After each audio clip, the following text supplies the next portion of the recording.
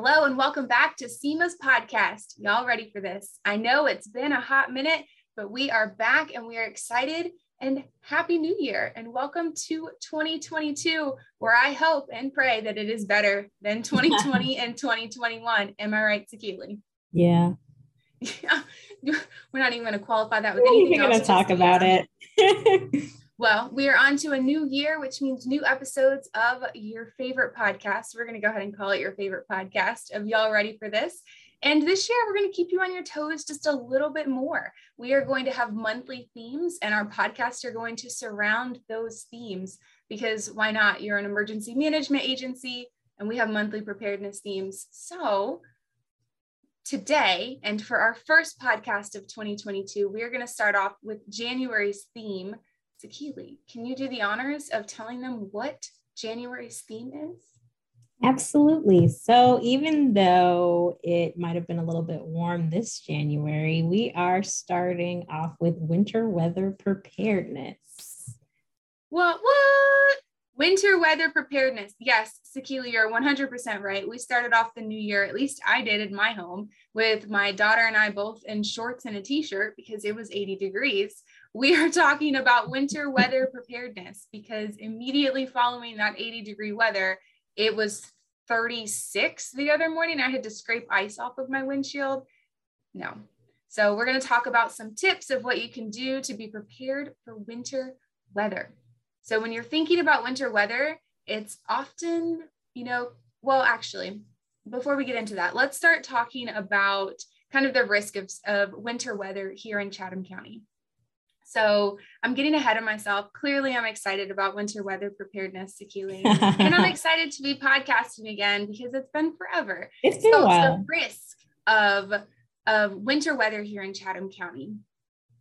Sakili, what do you think about that? What do you think about the risk here in Chatham County? So we live in the South, and we also live in Savannah, which is usually a very warm, pleasant coastal city. So we don't blizzards and snowstorms and things like that aren't usually very common, but we certainly can have winter weather here. People who have been here for a while probably remember a few years ago, we're back in Chatham County. There was actually a state of emergency for a lot of Georgian counties because of severe winter weather conditions that a lot of people may not have felt prepared for. And Chelsea, I know you and I have kind of talked about this offline, but what was it like to be working in emergency management at the time in Georgia in the South during this snowfall and severe winter weather conditions?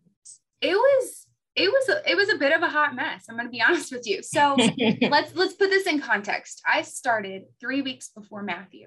Okay. So we had Hurricane Matthew. And then right as we got into 2017, we had this ice storm. And I was like, you've got to be kidding me. Like, I just started working here. And now we've had a hurricane. We had a tropical storm right before that hurricane. And now we've got a winter ice storm. I was like, what? But I felt like people weren't prepared for it yet. It had been many years, I guess, since we had an ice storm. I had not been here in Chatham County very long, but it was interesting. There were a lot of accidents that were happening. People kind of lost their power and they didn't know what to do about that. I mean, I feel like people have gotten accustomed to this idea of we don't have any power, which means we don't have any air conditioning, which means it's going to be hot. We can handle it being hot. But what about when you don't have any power and it's cold? Mm-hmm. As a Southerner, that is difficult for me to manage and to think, what in the world am I going to do if I'm cold? I don't like to be cold, Sakili. I don't. But I mean, there were even challenges on Interstate 95. I mean, the bridge from South Carolina into Georgia was iced over, and there were a lot of people that were having a hard time, even though it's a very slight incline. People were having a really hard time making that incline and being able to get over into Georgia. And we had a lot of phone calls coming in of people that were stuck or just didn't know what to do. So it was pretty challenging. We were stuck here. I could not go home. So that was when I learned that I needed to have an emergency kit sitting in my office, not just during hurricane season, but for all of the times, because I got to sleep in my office and answer phone calls as they were coming in at 2 a.m. It was a very interesting time, Sakili. I will give you that.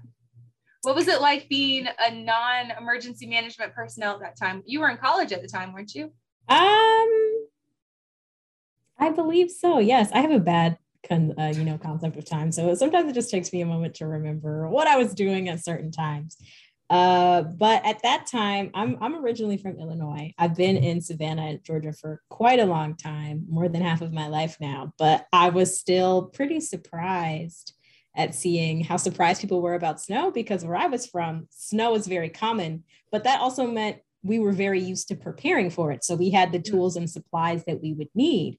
But where I was at the time, that was not the case. There weren't like the supplies already on hand. People had to request certain snow removal tools or like buy more salt or sand to make sure that people could travel across the roads.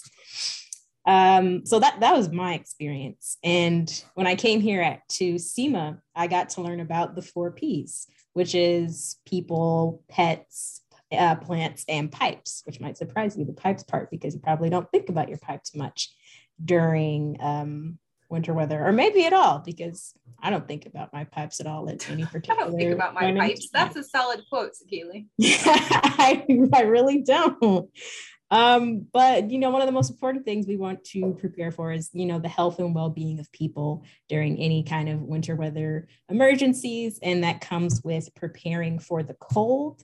So some things that you might want to look out for or be aware of during winter weather, or whenever it's chilly, are things like hypothermia and frostbite.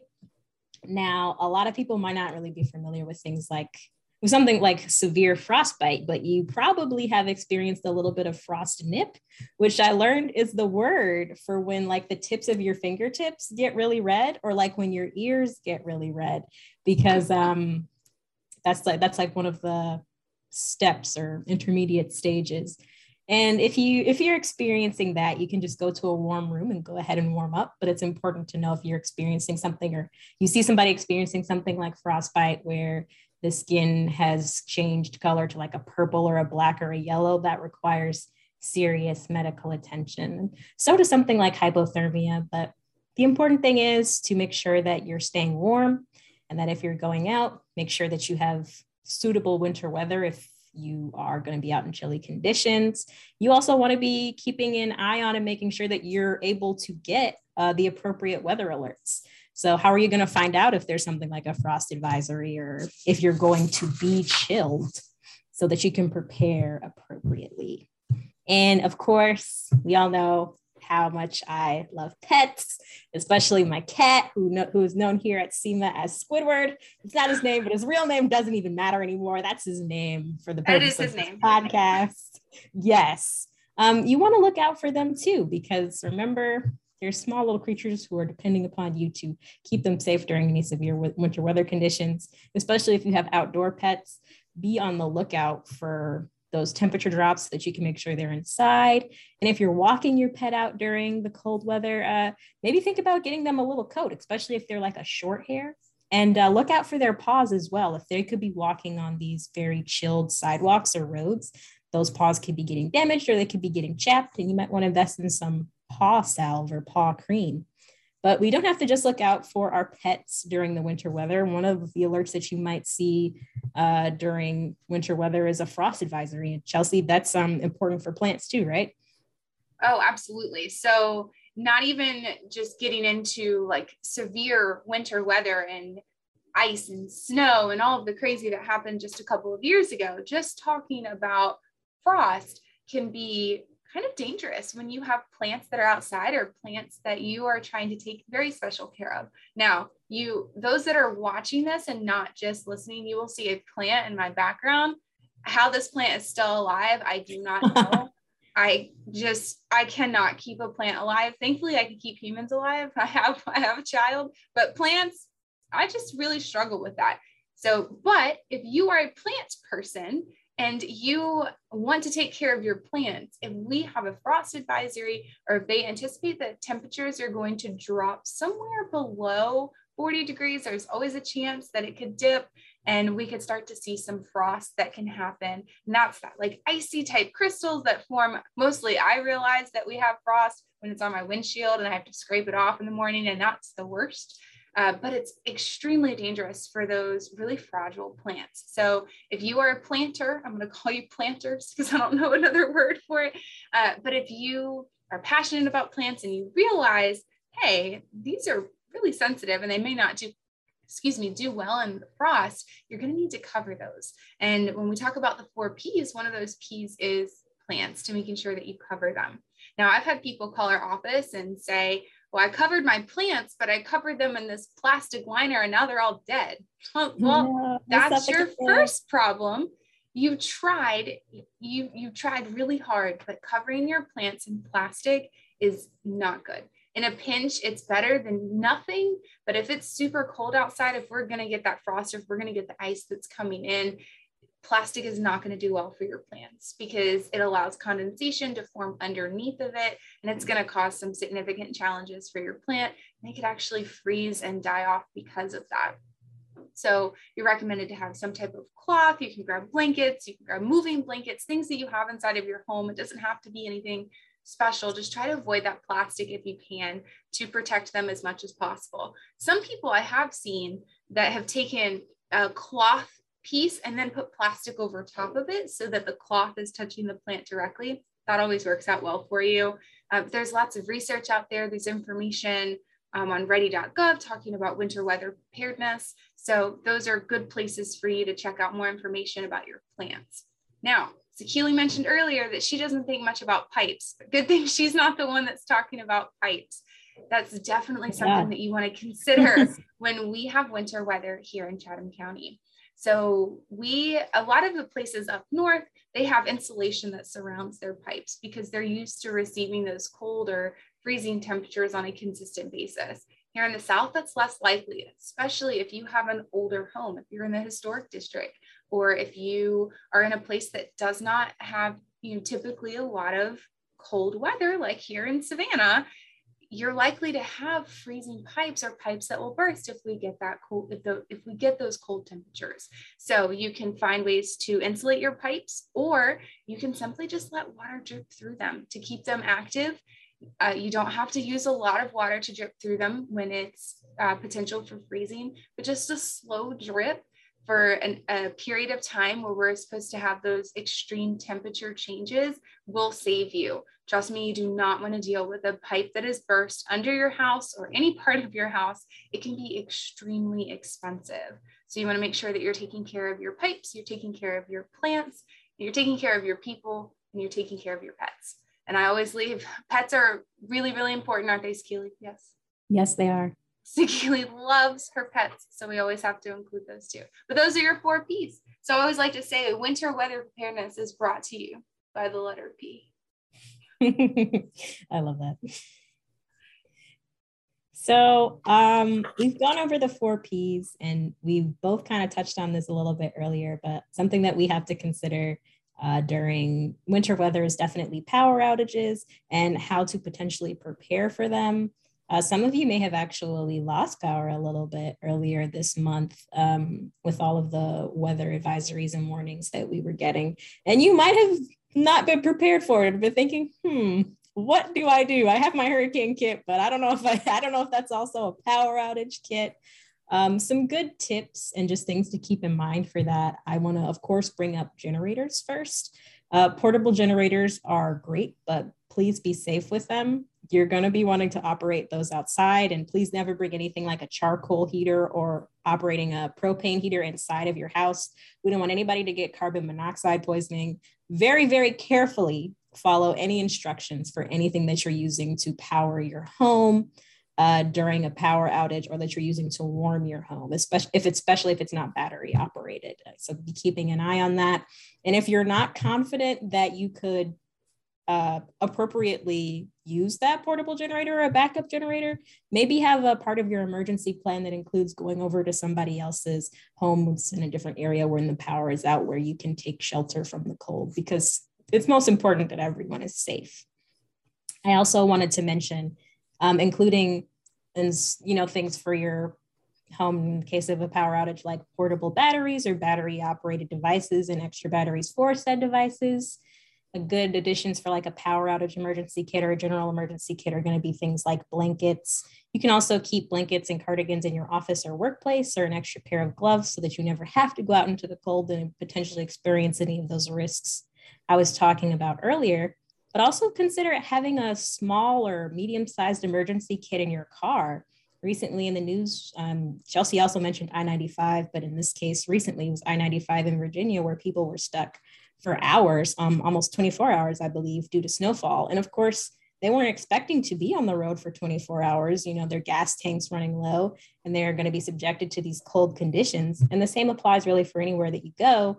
If you go out into your car during chilly winter weather conditions, are you prepared to potentially be in it for longer than you might have planned?